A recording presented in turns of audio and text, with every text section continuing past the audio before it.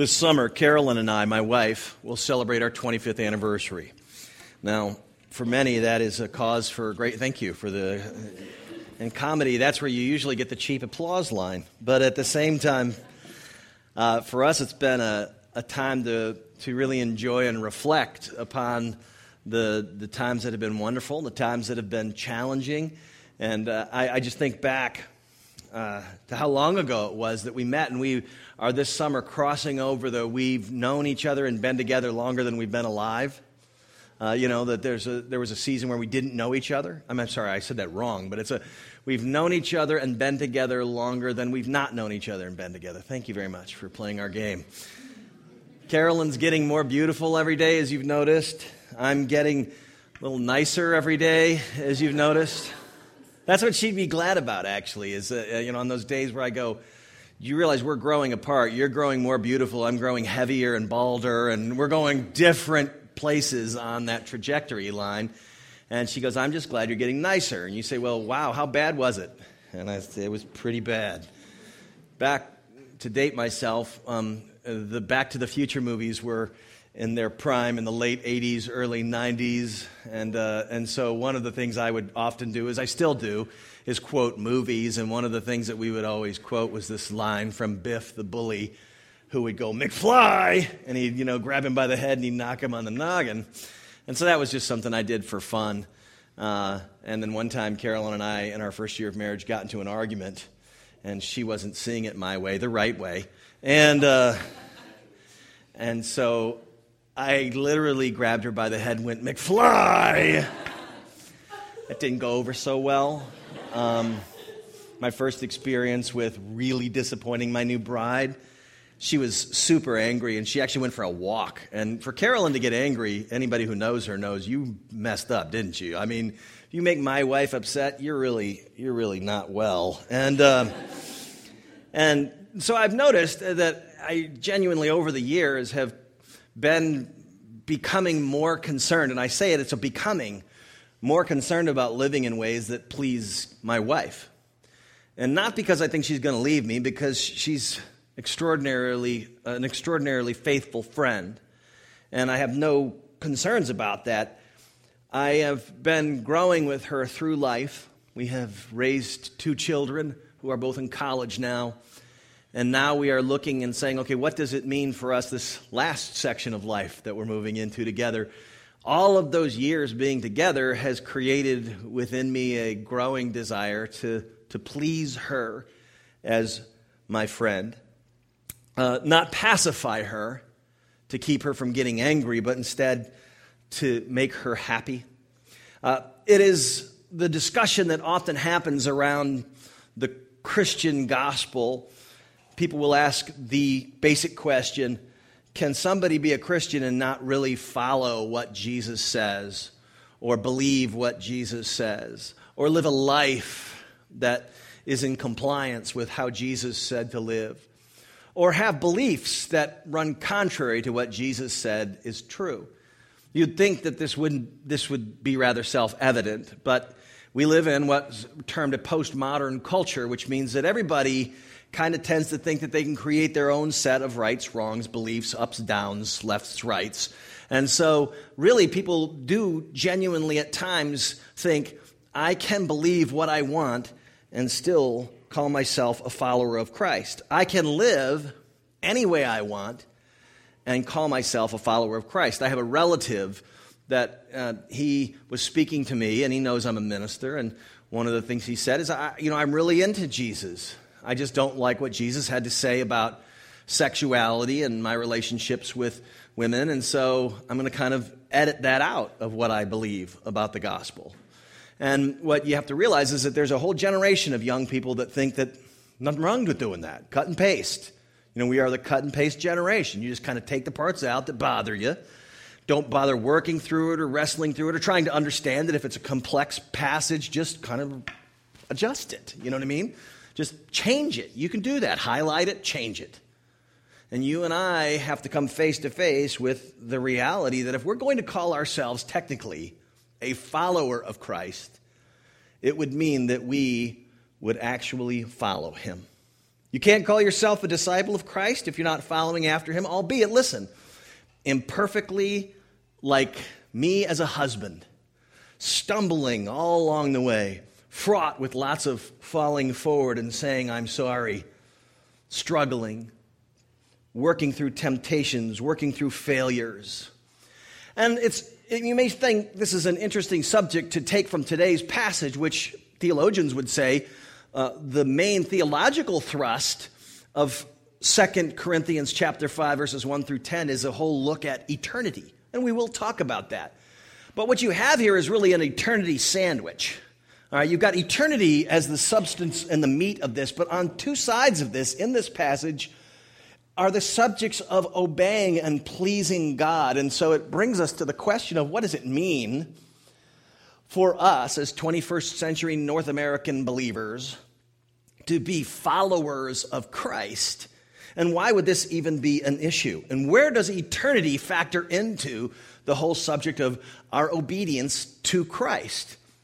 What we discover in this is that Paul is stressing to them that our continued faithfulness is both empowered by our obedience and at the same time, that our obedience is empowered by the concept of eternity, and the security of eternity actually creates and compels us to obedience.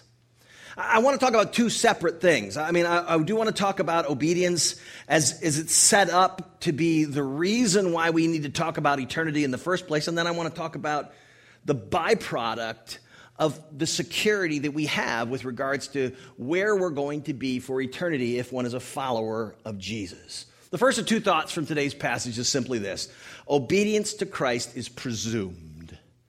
When you look in the passage, what we see is that Paul's already talking about what he's done, and that has produced all this persecution in his life that's making him say, I can't wait for eternity. It is effectively that he has been obedient to the call to proclaim a gospel, which not everybody liked, or else he wouldn't be getting beat up all the time, thrown out of cities. He wouldn't be suffering for the gospel if he wasn't obediently doing what God had called him to do. Let's read the passage again. This is what Paul writes to the Corinthians. We know that if the tent that is our earthly home is destroyed, we have a building from God, a house not made with hands, eternal in the heavens. For in this tent we groan, longing to put on our heavenly dwelling, if indeed by putting it on we may not be found naked. For while we are still in this tent, we groan, being burdened, not that we would be unclothed, but that we would be further clothed, so that what is mortal may be swallowed up in life. He who has prepared this very thing is God, who has given us his Spirit as a guarantee. They were suffering because of their obedience, but yet they were genuinely wanting out of what he was referring to as an earthly tent. He was speaking in these metaphors. He's saying, we're in this physical body. This is painful. I'm really looking forward to being other places. Now, in this, he says they groan. They find themselves burdened. They found themselves naked. Now, all of these things have themselves some rich theological implications. One with regards to nakedness is a reference to the fall of humanity in the garden, that we are separated from God because of this sin nature in all of us. Paul speaks of this longing to be freed from the burden of his physical body. And it's important for me to point out that he's not talking about that the body itself is evil. This is what the early Gnostics believed, that God had created us to be spirit beings, and the physical world is bad, or matter is evil. And Paul's not saying this because Paul would have said in other places that everything God created is to be glorified or to be praiseworthy towards God. Everything in this life is a good thing. And yet at the same time, he finds himself longing to be resurrected. Now, what he's talking about is a resurrected body. And he says we don't wish to be unclothed, but to be clothed with our heavenly dwelling. And I need to make a quick stop, all right, to talk about the eternity that Paul is describing. Because oftentimes people will have because of either they watched a lot of movies or they don't have a rich biblical heritage to draw upon, or because they've been taught in places that heaven is basically us floating around like ghosts, or we might even have wings and we float on clouds, and that this is what eternity is going to look like for the believer. And what Paul is describing is that we are going to be in eternity, both body and soul. We are going to be bodily resurrected, as Jesus was. One of the reasons the disciples after Easter couldn't recognize him is because his body had been glorified. He'd been in an earthly tent. He was transformed. And so they see Jesus physically different, and it throws them. Some critics have said it's obvious that they didn't see Jesus, that somebody else had come along and defrauded them. It's kind of foolish. We'll talk about that another time. But I'll say this. The experience is what we're going to experience. And there's some important things to know. Jesus is not a ghost up at the right hand of the Father. He is still physically human, and fully divine. He is bodily resurrected. When you see him, you will recognize him. The disciples, Thomas, the doubting one, saw the resurrected Christ. We're going to get to see, the book of Revelation talks about getting to see the wounds on the Savior. You're actually physically going to be there. But what you're going to have is a body free from the burdens of a sinful nature or a broken world. It may beg the question, what about people who've already passed away? A couple different passages have actually addressed that. I'll just mention them. You can look them up later if you'd like to.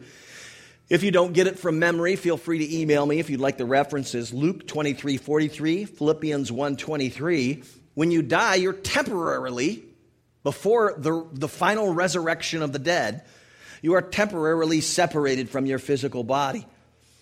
But in the resurrection, when Jesus comes to fulfill his kingdom, when he comes, we will be reunited with our physical bodies. You can see that in 1 Corinthians 15 and 1 Thessalonians 4.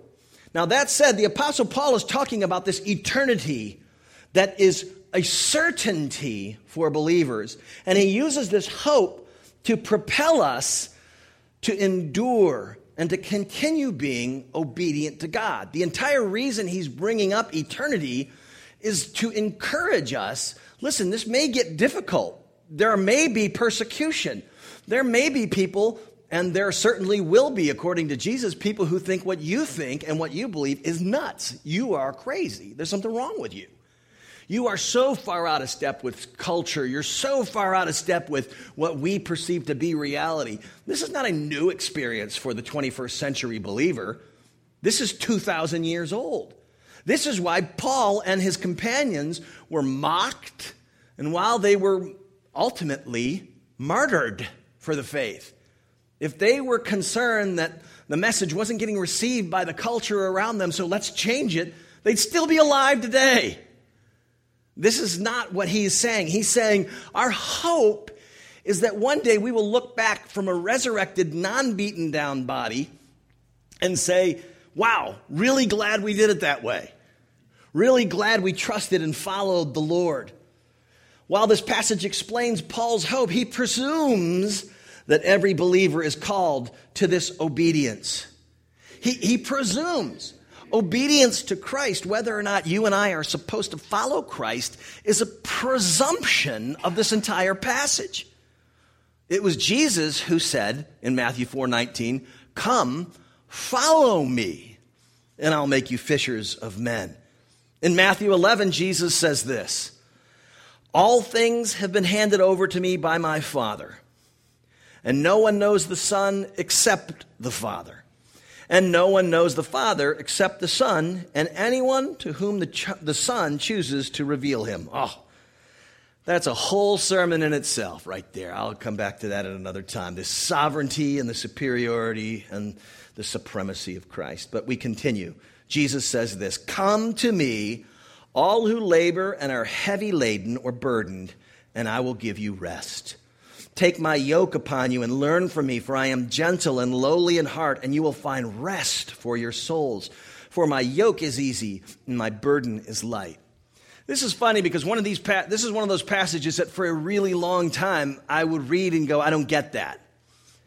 for a number of reasons, not the least of which is my Christian experience wouldn't have been described as either restful or unburdensome. I would not find the Christian experience one of light burden.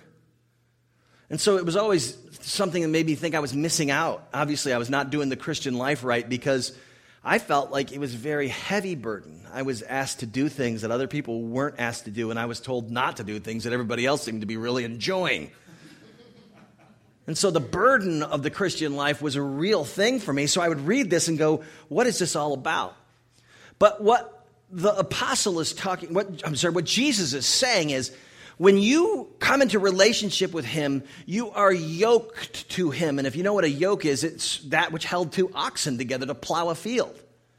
If you are pulling a plow all by yourself, then yeah, that's a lot of burden. But if you're yoked together with somebody who's effectively doing all the pulling, then yeah, the yoke is rather light comparatively. See, this is what makes the burden light, is that when we walk through this life together, we need to enjoy the fact that we're just yoked to Jesus. He's the one doing all the pulling.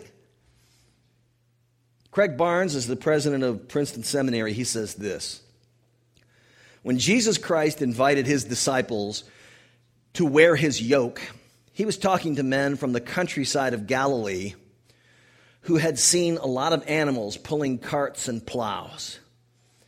They knew that a yoke was used to bind two oxen together. Thus, to be yoked to Christ is to walk through all of life with him. Along the way, the Holy Spirit binds believers deeper and deeper into the life of Christ until they begin to live his life, even when he takes them places they'd rather not go. Since we are yoked to him, we have no choice and eventually no inclination to do anything other than to follow him into the other places of need of a Savior. See, this is the picture Jesus is saying. Once you're my child, you're yoked with me. And so you are not carrying the burden. Now, there are times where he will allow us to carry some of it just because he wants us to experience maturity and responsibility, but it's never more than we can handle. And he does want to partner with us, but it's kind of like when my kids were little. You know, as Carolyn and I look back on 25 years, I do a lot of reflecting on how wonderful it was when the kids were little, and she reminds me that she was home all day while I was working 2 jobs, and I had it easy. And she's right. You sweet moms, I have such a tender heart for you. And the guys that are like, I hate my job, I'm like, yeah, suck it up. You could be home all day with that drooling monster, you know what I mean? I mean, it's a whole lot easier to be at work 24 hours a day than it is to have these kids going, I need you. But as the dad working 2 jobs, I really, really liked hanging out with my kids. And one of the things you do when you're wrestling with your son, and I wouldn't wrestle with Holly much. We just did a lot of snuggling and watching Sound of Music. With Nick and I, it was, fighting, but I would never, go all out with him. He was a little kid. And sometimes I'd let him win. You're like, you pinned me. And of course, he's a kid. He doesn't know any different. He's like, ha, and I win, But all the while, I'm doing this because I love him and because I want him to feel joy and I want him to experience and I want him to learn to wrestle and I want him to learn to be a warrior. So at the same time, there's a part of it where I actually am asking him to expend a little energy, but it's really in the whole covering of my desire to love him and care for him. I would never let him get hurt. We saw this most evidently when I was a youth minister. We had a relatively large youth ministry in Florida, and a lot of the boys that were in our youth ministry played football, and they would do this pile-on thing sometimes, and it was really rough. And then, of course, my son would try to dive on too, and at that point, the boys would kind of recognize that the Ryer toddler is in the mix. And so Nick thought he was being as rough as the other kids. This did not help later when he started playing football because he thought it's not going to be all that hard. It wasn't all that hard when I was little. And so 3 concussions later, he realizes you can't run into the pile like that. You've got to actually go with a little bit of delicacy. All of this is to say our experience as a child of God is overseen by a father who's concerned about our growth and development, but our burden is light because he never gives us more than we are capable. He never gives us more than we are able to carry. And yet at the same time, we recognize that we are linked to him, and following him is not an option. We are, in fact, sometimes being dragged along with him. And that's sometimes how some of us feel. Like, I really don't want to go here, but what choice do I have? I'm linked to you. Followers of Christ follow him, and in this context, Paul is presuming this. As he talks about the great truths of our eternal dwelling, he's saying, obviously, we're talking about this is what you feel when you're following Christ and you go places that are really difficult. The second thought I have for you this morning from our passage is not just is obedience to Christ presumed, but obedience to Christ, real obedience to Christ is a product. It is something that is a byproduct of you and I walking with and enjoying him.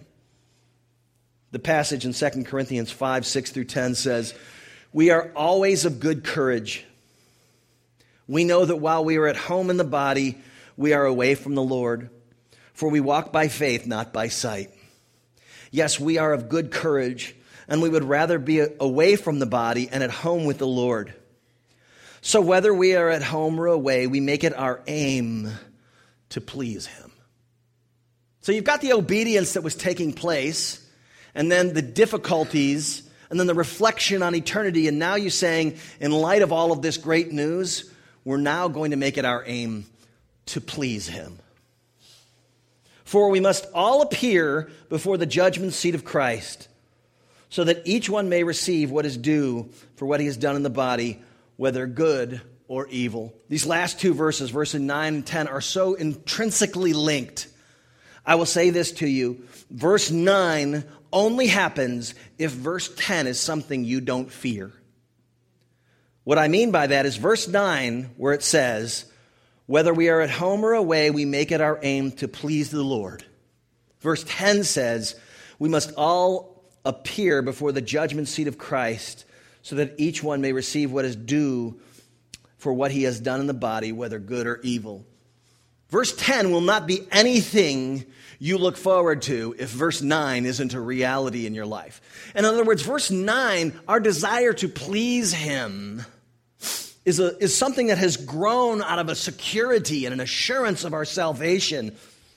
So that in verse 10, we are actually not afraid of judgment. We're not afraid of judgment because even though we do bad things, we are secure in knowing that he is never going to leave us. That Christ has made us acceptable to the Father. Put another way, we don't obey because we don't obey because we don't want to please the Lord. That's the reality. When we don't obey the Father, we are not desiring to please him. So it, in my life, makes me ask, how do I get to a place where I want to please him more? When I don't follow Jesus, and Paul says, in light of all of this eternal great truth about where we're going to be for eternity, how do we want to please the Lord? And I'm here to encourage you today that it is not by trying hard to love him, trying harder. That's not what he's saying. He's saying, if you'll focus on the rest that is promised us. And there's some great metaphors in the first 5 verses. It talks about a building from the Father and clothing from the Son and a guarantee from the Holy Spirit. See, in Paul's mind, we are made secure because of what God has done for us. And in reflecting on that, living by faith and not by sight, not because we don't feel like, gosh, we really don't deserve this. We don't. He's saying Christ has secured for us all of the assurance that we need that we're going to spend eternity clothed in this heavenly body, in this perfect resurrected body. And that gives us hope to keep following. We live by faith, not by what we see. And allowing our minds to focus on what Christ has done, it enables us to love him. The word in verse 5 of 2 Corinthians chapter 5 is that we have a guarantee. A guarantee. Now, by comprehending all of this afresh, what happens is we begin to love God and want to please Him and not simply comply. Now, what I mean by that is, I don't know if you've ever been around or been a compliance Christian. But a compliance Christian is unpleasant. They are joyless. They are proud at times. And they're only at rest when they delusionally think they are doing well in obedience, at least compared to others. They may also feel worthy before God if they're lashing themselves with guilt, the guilt of their disobedience. I call it crazy radical guilt. And it will motivate compliance for a short while, but it will never produce genuine affection for Jesus that's born of His unconditional love for you. It is the difference between, I would say, prison and paradise. In prison, you are just simply trying to pacify your captor. You don't do what's correct because you love that person. You're just afraid of what they'll do to you if you don't obey them. In paradise, you're in relationship with somebody and you so can't believe you're in that context that you just want to please them. You have a friend that you want to bring joy to. See, until you get the reality that you are loved by God and secure in your relationship with God, until these eternal truths that Paul is talking about here become so a part of our lives that we find ourselves amazed. Gosh, I can't believe this. The more I get to know my lovely wife, the more I find myself amazed that she married me in the first place, which only further makes me want to say, okay, I've really got to live and love her in a meaningful way. It is a paradox. But until you quit trying to be obedient so that you can sense rest in God's presence, you won't be at rest. Until you quit trying to be obedient so that you can sense rest in God's presence, you'll never be at rest. And the reason is because you'll never understand that it's because of Christ alone that you are at peace with God. To quote one of my seminary professors, the only believers who ever grow to love and please God are the ones who realize that even if they never overcome a particular struggle with disobedience, God loves them and forgave them already. Steve Brown is trying to communicate to you and I that once we embrace the reality that we are safe and secure in eternity, that will produce an inclination in us, a desire in us, a hunger in us. Like Jesus said, blessed are those who hunger and thirst for righteousness, they will be filled. This desire to please Him only comes as a byproduct of relationship. If you don't have a relationship that is safe and secure, where you're sure that He's faithfully never going to leave you, never going to forsake you, you're completely forgiven, you're completely holy in His sight, all because of what Jesus has done for you, you're never going to develop a love for Him. You're only going to want, at best, to comply with what you think is the right thing to do. How foolish to think or presume that only after we've stopped drinking too much or eating too much or being too sexually active, then we could know for sure we are a real Christian. Because right behind that obedience, right behind that place where you become holy, is the pride to think, I overcame that sin. I am the one who did this. You should be more like me. If you could be more holy like me, if you could be more learned like me, then you would be at peace. And what I'm telling you is that once you enjoy the reality of who you are in Christ, you find yourself longing for greater compliance with the Word, which is effectively a greater desire to seek Him and please the Lord. 25 years ago, this summer, Carolyn gave me this gold ring. Now, I know if you've been to a wedding, you recognize that there's a part in the service where they exchange rings. And traditionally, when I do a ring portion of the ceremony, I will have the participants repeat after me. And what they're repeating after me is, receive this ring as a token and pledge of wedded love and faithfulness. And what I'm effectively doing is when couples give each other rings, those rings are to symbolize that one is going to be faithful to the other.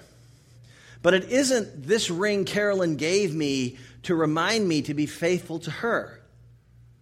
In movies, every now and again, you'll see like men, and it's never women, but it's men going out to Vegas or something. They'll take their rings off so that they can fool around on their spouses. And over the years, what that's done is this perspective on the ring that you wear around is it's some kind of weight or some kind of anchor. And it's supposed to remind you that you can't fool around or that you're supposed to be nice to your wife. That's not the ring. The ring is Carolyn's symbol to me of her wedded love and faithfulness. When I look at my ring, I don't think I've got to do a good job today, and this ring is to remind me to do as best I can. This ring was given to me by Carolyn as her pledge. It was a symbol, a token, to say, you wear this and remember that I'm never leaving you, that I'm going to be faithful to you, that I love you. You may think it's a slight distinction, but it isn't. It's huge. Because, see, it is the reminder of her love that makes me want to love her more. It is the reminder of her faithfulness that makes me want to be faithful to her. We, in fact, are wedded to Christ. We are bound to Him. Our baptism is our ring. It is a symbol of His covenant with us, His faithfulness to us. Craig Barnes writes this about people becoming more like Christ. It is similar to couples who have been happily married for over 50 years. They have spent so much of their lives bound together that they know each other's hidden ways, adopt each other's hidden preferences, and eventually take on a common personality that has emerged out of their loving devotion. Sometimes they even start to look like each other. Present company accepted, obviously, there. The longer we remain yoked to Christ, the more we take on His nature as children of God, and the more we realize that He has taken our humanity and restored it to the holiness for which it was created. Sometimes when people hear messages about obedience to Christ, something tinges within them. The Holy Spirit moves in them, I believe. And you might be saying today, there's an area of my life where I have not been following Jesus. Well, welcome. That's all of us. You're not alone. That's for darn sure. In every one of us, there's an area where we are presently not following Christ very well. And if you say, not in my life, I say, well, you've got to work on your pride, because there's clearly something in your heart that you're not working on. You and I are all in this place where we're saying, okay, there's an area of my life where I'm not following Christ. And if you came to Jesus in the kind of churches I came in, the minister would go, now come forward and we're going to have you feel bad about it for a while. And they would call that repentance, that you just come up and then you just try harder. And today I want you to recognize that God is calling you to, quote unquote, repent. But what He's not asking you to do is just change your behavior. He's saying, you have not been pursuing me, to know me, enjoy me, love me. And that's why you want to simply worry about whether or not you're complying and not worrying about whether you're pleasing me. Repentance for us is not simply the changing of behavior independent of a relationship with God. In fact, the people who are the most proud and the people who I find the most disturbing who call themselves Christians are ones that have very little grace in their life in terms of the way they deal with others, but they seem to be really holy. They're stern for Jesus. You go, that's just really not the kind of Christian I either see described here in the passage or somebody I would even want to be around. The people that I find myself saying, I want to follow Christ with that person, it's because they humbly recognize they're broken, but they also recognize that the only place they're ever going to come to where they want to actually do what Paul says in this passage, which is because of all these great truths, we want to please the Lord. The only way they come to a place where they want to love God is in relationship with Him. When I do marriage counseling for couples that are struggling, one of the first things we'll tell them to do is spend more time together. When's the last time you had a date night? Are you having a regular date night? When's the last time you went back to how it was on that first date, in my case, 26 years ago, where we sat across from the table from each other and ate pizza and got to know each other and discovered each other. And I thought, wow, I really like this girl.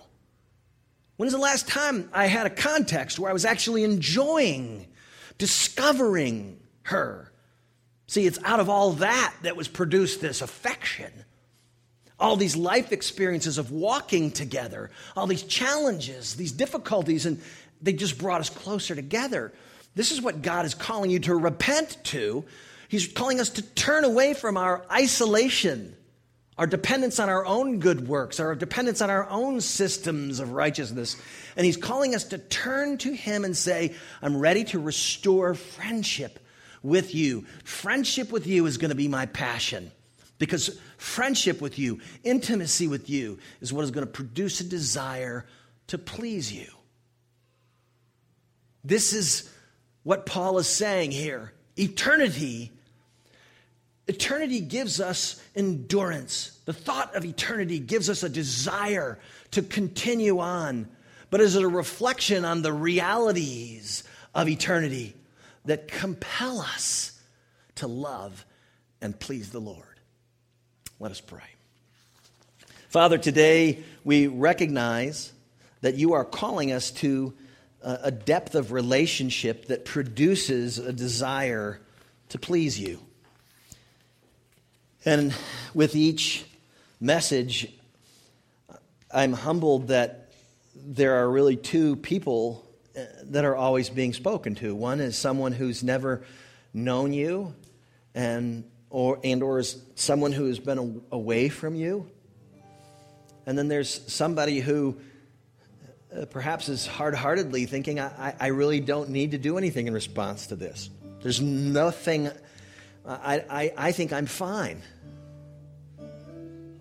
And that person's often a Christian. Father, I would pray that today you would create within us, based on all that you've done for us, a renewed hunger and thirst for relationship with you that produces a desire to please you.